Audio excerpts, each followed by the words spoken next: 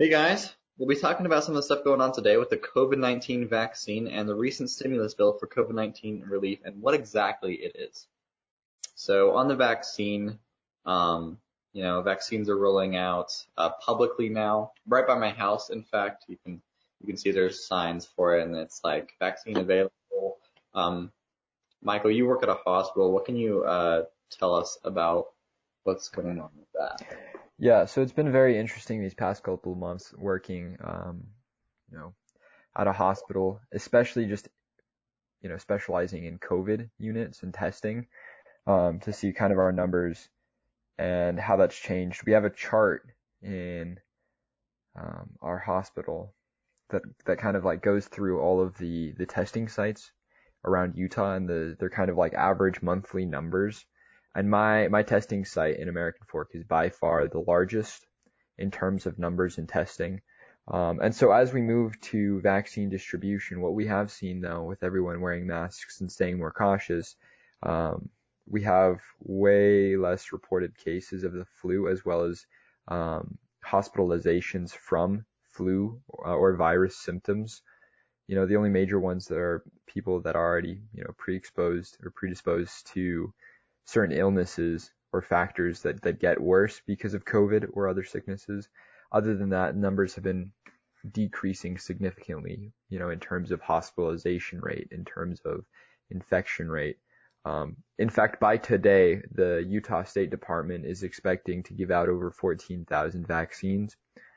Other clinics, so the ones recently in Saratoga have closed down, as well as Spanish Fork, and have reopened into vaccination clinics and rerouted their patients towards my hospital. And so we're seeing a small uptick just because of that. But over this past month, it has really slowed down to where now I'm only doing about 150 tests a day. So it has become much lower, which is a good thing because, hospitalization, infection rates have gone downhill. A lot of people are expecting, a worst case scenario that the variant strains from South Africa and the UK reach Utah, but the vaccines have been very promising in combating that. Huh? Yeah. Um, I don't know, Cam. What are your thoughts? This is for everyone too. What are your thoughts?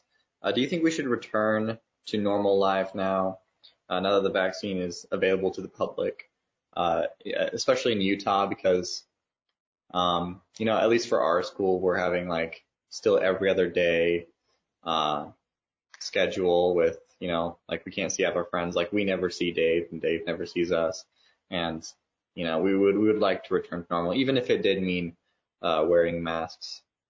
What are your thoughts? Yeah, so personally, I do think that we should go back to normal life because the whole point of this lockdown and everything was to slow the spread so that we can make sure hospitals aren't overwhelmed. And not once so far during this pandemic have our hospitals been overwhelmed. We know way more about this virus. We know that it's like endemic. It will spike at sometimes, it won't spike at others. It's not a threat in schools. We know a lot of these things. And at this point, these lockdowns aren't necessary. And all they've done is prolong the inevitable. And the whole point of the vaccine is to make it so that you can stop wearing masks. So you make it so you can stop social distancing, so you can go back to normal life. So, and because the vaccines have, at least the Moderna and Pfizer vaccine, have 95 to 90% efficiency rate, right? And make it, when you do have it decreases the chance of death by 99%, especially for the older populations. That's basically a miracle. And everyone's still saying that you still have to wear your mask, you still have to socially distance, you still can't hang out with people after you get the vaccine. All that does is makes it so people don't want to get the vaccine, because if you're younger and you're healthy and if you're not at risk, why would you get the vaccine if the reason to get it's not there anymore? Yeah. Because like all that's going to happen is people are going to go to normal life eventually anyways. And you're starting to see that, and you've been seeing that for a while. And the last thing you want to do is tell people that even if you get the vaccine, it doesn't matter. People aren't going to get the vaccine if you start saying that. Once you get the vaccine, you should be able to take off the mask. You should be able to go back to normal life. And honestly, we shouldn't be having these lockdowns anymore. We're getting to the end, and we're basically there. And if you still want to wear masks and you still want to stay home, awesome. That's your choice. You should be doing that if you want to. But everyone else is going to go out there and live their lives anyways, and you can't keep this going forever. Yeah, no, I definitely agree. I feel like, with the vaccine out, I don't really, if the vaccine works and it's been proven to, then why are we still having to wear masks and social distance and having to go to school every other day and having to deal with all the problems we've been dealing with this whole time if the situation is actually significantly better? In fact, I would say everyone that needs the vaccine right now has gotten it.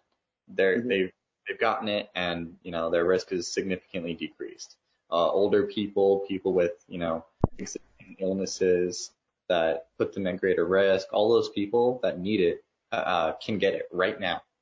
So yeah, what are your I think kind of what Cameron was saying, most of the measures that have been taken by state governments and schools have been to reduce the chance of people at risk getting COVID. And when the point with the vaccine is out, it's been out for a few months now, maybe only weeks, 100% sure on that. But I think it's substantial time for people who are at risk to get the vaccine. And I don't think it should be a huge issue to return back to normal life, I guess. I think it would be there would probably be some complications in transitioning back, but I think it would definitely be beneficial, especially because it's just caused so many problems with quarantining, everyone's working at home. Some people are doing online school. Like my friend who lives in Texas, I think he's always been doing online school. They never even went to school. And so I don't know. I think he's returned. I'm not 100% sure. I'll have to check on that. But it's been such a huge shift, and I think we're at the point where we can shift back now. Yeah, and I think it's important to understand that this virus is here to stay. We're not getting rid of it, and there is no feasible way in reality for this virus to just completely disappear. It's going to stay. It's just like any other virus. And when we're concerned about all these different strains, at this point, it's like, what can we do? If the strain is going to come, the strain's going to come. We can't keep this up. Yeah. And the vaccine so far has proved to show that it still is effective against the other strains. But even if we got other strains, it's still, I don't know, we still just can't keep doing this. Yeah, the flu comes out with a new strain every once in a while, and that's why there's a new vaccine every once in a while. It's if you want to not have the flu, get the vaccine. The flu is something we live with now, and it's not you don't hear newsline covers talking about the flu. You don't hear all this uproar and people aren't not going to school because of the flu. This will eventually, and pretty much already is, just a part of our lives now, and it needs to be, we just have to deal with it. There's no way we're gonna get rid of it. There's no cure either.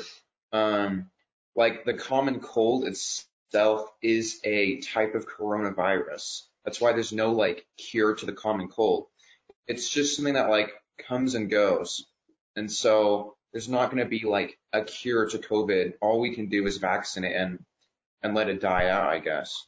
The thing is, I can see on both sides kind of how this argument would go. And yes, if you do have someone that is, susceptible or already at high risk, the vaccines are opening up for them. It takes, with the Moderna and the Pfizer, they have 2 boosters. Moderna has announced as of a week ago that they're creating a 3rd booster. for this shot, but it is 95 to 96% effective against symptoms of coronavirus. So even if you were to get it, you would those be Moderna completely and fine. Pfizer shots, the first shot gives you up to like 80 to 90% like Exactly. immunity. That The second shot booster is just a is booster shot. definitely. But and I think it's interesting to note too that, you know, Johnson & Johnson is also one that has also been approved by the FDA, yet it's only 66% effective, you know, in creating those antibodies compared to Pfizer and Moderna's 96 and 95%. That's just another interesting thing to note. And looking kind of at the numbers, since the beginning of the shutdowns, we've had about 110,000 restaurants across the United States that have permanently closed their doors because they're not able to do business, with millions laid off. And so as a result, I think it, you know, the benefits of opening up far outweighs the dangers of any sort of virus, especially when we already have the vaccine implemented, especially when people are already taking precautions, and when the mortality rate per capita is lower than any other time. So these are just some of the numbers to look at. I know for high school students, you know, for anybody really, this can be a pretty heated topic about the coronavirus. There's been a lot of misconceptions going either way.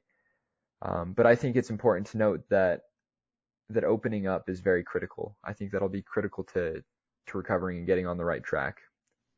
Yeah, and I think it's important to also understand that everyone just keeps on bringing up, it's like, oh, but the risks, the risk of getting it, the risk of dying. Life is risks.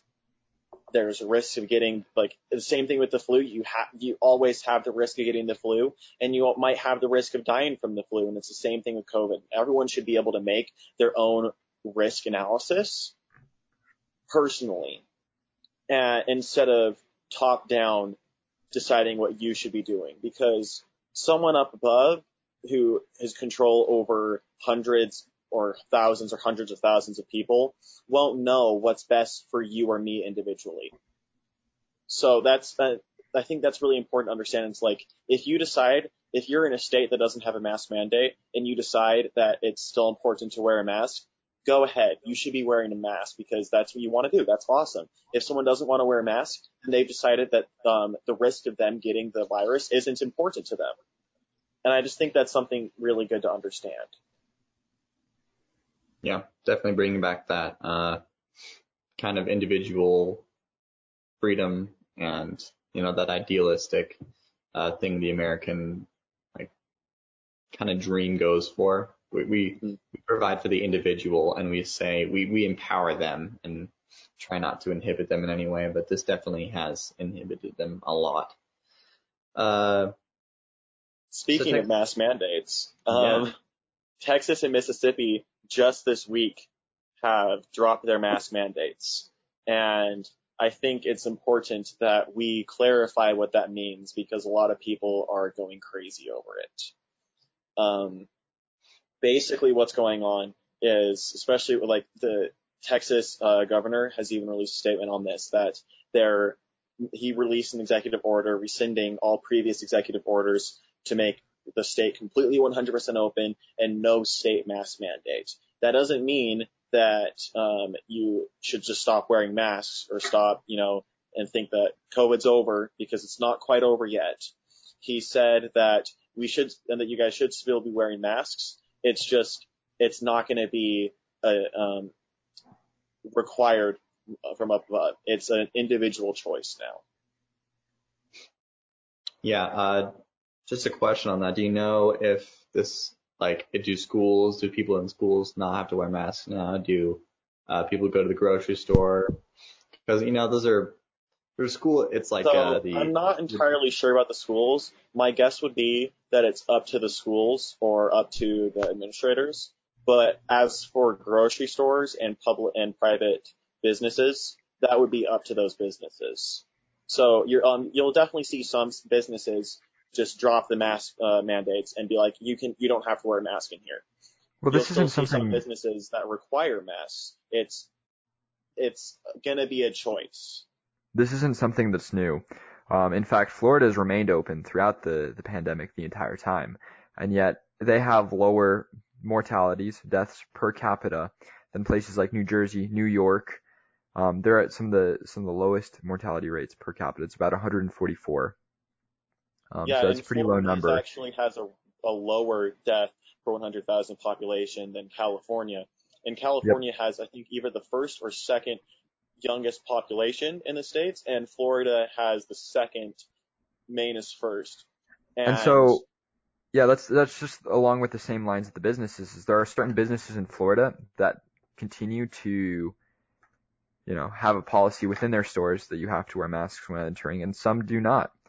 And so that's just, up to the business's discretion as to how they'll handle that. But for the most part, I think that handling it in that sense is correct, especially thinking critically that citizens in the United States are the ones that have say. The government should have limited power, or at least that's how we should be taught. That's how high school should go. That's how, this country has been. Exactly. This is how the country has been founded on. And, you can wear a mask if you want to. If you decide not to wear a mask, that's great too. But if you are very cautious about it, you can't make other people, exactly do what you do. In fact, the best thing to do, I've seen so many videos of this, and I'm pretty sure you guys have too, about people being confronted for not wearing masks by other people that are wearing masks in fears that they would spread the virus. The best thing to do in those circumstances is to just keep your distance and not say anything if you're really scared of getting infected. Yeah. I don't think you should enforce your ideals upon anyone. Like, if I don't want to wear a mask, I shouldn't be saying to a guy who's wearing a mask, like, why are you wearing a mask? And start shaming him for wearing a mask. And same vice versa, really. Especially if there's no mask mandate in that time or area. Like, why are you trying to control my choice? Like, you don't have to be around me. You don't know their circumstance. Yeah. Because it's just kind of like, oh, you might put someone else at risk. What if you have a family member that's high risk? You don't know if they have a family member that's high risk. They might not. They might be living home alone. And if they do get COVID, it wouldn't matter for them because it's just affecting them. Maybe their whole family gets it, but it won't affect their family because they're all they're all younger than 45. You don't know what people are going through or what their situation is. Just because your situation, you could put someone at risk doesn't mean someone else will. And if that's the case, then you should be careful. Mm-hmm. Well, definitely. I think we all agree on that point. And then I think it's important that to address the fact that there are businesses that have totally struggled through lockdowns, through mandates. Many taxpayers, citizens, our families, everyone has really been affected. The entire globe has been affected by this pandemic. And a lot of people are asking, the government what to do. And so I think, the government's come up with several things, the U.S. government, over the past year with this. One of the most recent being the COVID-19 relief bill, which is also known as the Consolidated Appropriations Act. And as high school students, and younger students, prospective American citizens that are going to vote, that are going to be able to run for offices in the future, we should be aware of how our government works, how a bill is passed, and kind of the contents of what that means. Because it's all well and fine and all, but we have to be able to inspect bills. We have to be able to think critically on them and see maybe is there a second purpose? Is this a two-faced bill?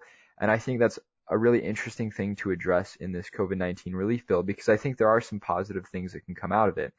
But also just looking at this bill in a whole, it's very large. It's about 5,600 pages long, which is, it's an extremely long bill. And, it sounds all nice with the COVID-19 people relief. try to shove through the bill within Exactly. like a week. Which is what I'm going to talk about next, which is, hidden within the context of this bill, includes things like raising the federal minimum wage to $15. Now, you can agree or disagree with that. Either way, that doesn't really pertain to the context of COVID-19 relief. Another thing is $130 billion for schools. However, close to 95% of that money won't even be spent until 2022 to 2028. So only 5% allocated for this year in particular.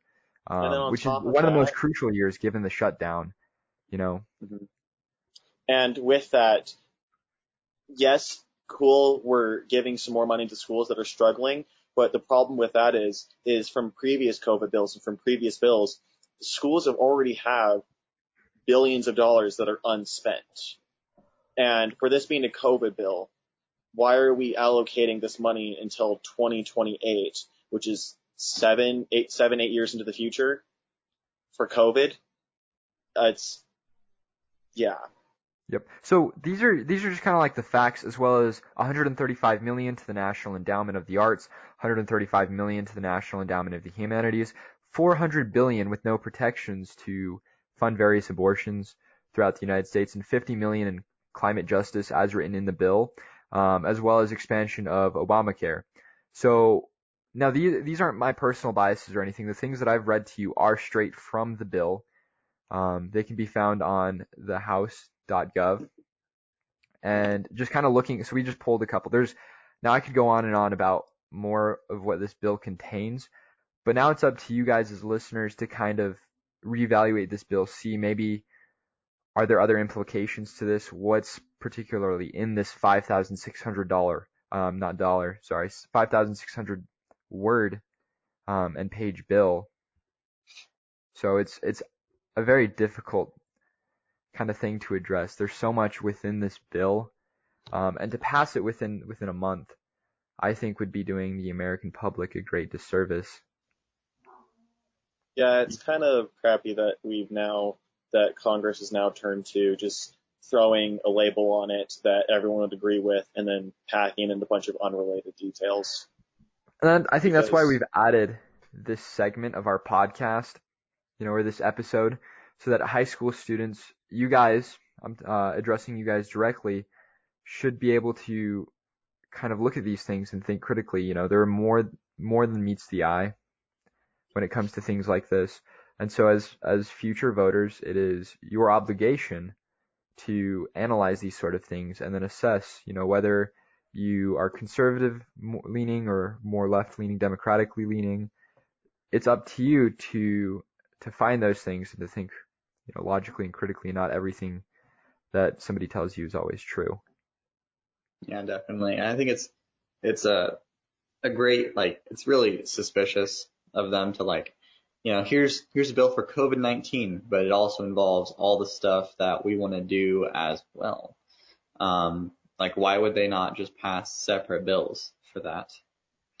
Because it kind of sounds like, oh, do you want your COVID-19 relief? Well, then this has to happen, and this has to happen, and this has to happen, and this has to happen as well. Otherwise, you're not going to holding things up for hostage to get what we need. Exactly. And going back to that standard, Joe Biden ran part of his political stance as he was running for the office of president was $2,000 stimulus checks, right? And he promised $2,000 stimulus checks within the first week of office, right? It's been over a month, and that number, that allocated money that he's promised to the American citizens has gone from 2,000 to 1,400. And most of these other things, the $400 billion being spent on, abortions, the $130 million spent in endowments, another $135 million, all of those aren't going necessarily back to you, right? So that potential $2,000 stimulus check is shrunk because of all these other things that they want to pass. And you as the taxpayer are inevitably going to pay for it all. So you have to really decide if you like it or not. And if so, what are you going to do about it? Exactly. Yeah. Yeah, it's been a great conversation, guys. Definitely you as the viewer need to look into that bill and just really look at what's happening nowadays critically it's very important to pay attention to current events because those affect you personally. Definitely. And now it's better late than never to start paying attention. And so we just want to say thank you guys so much for listening to this week's episode, and we'll see you guys next week. Bye.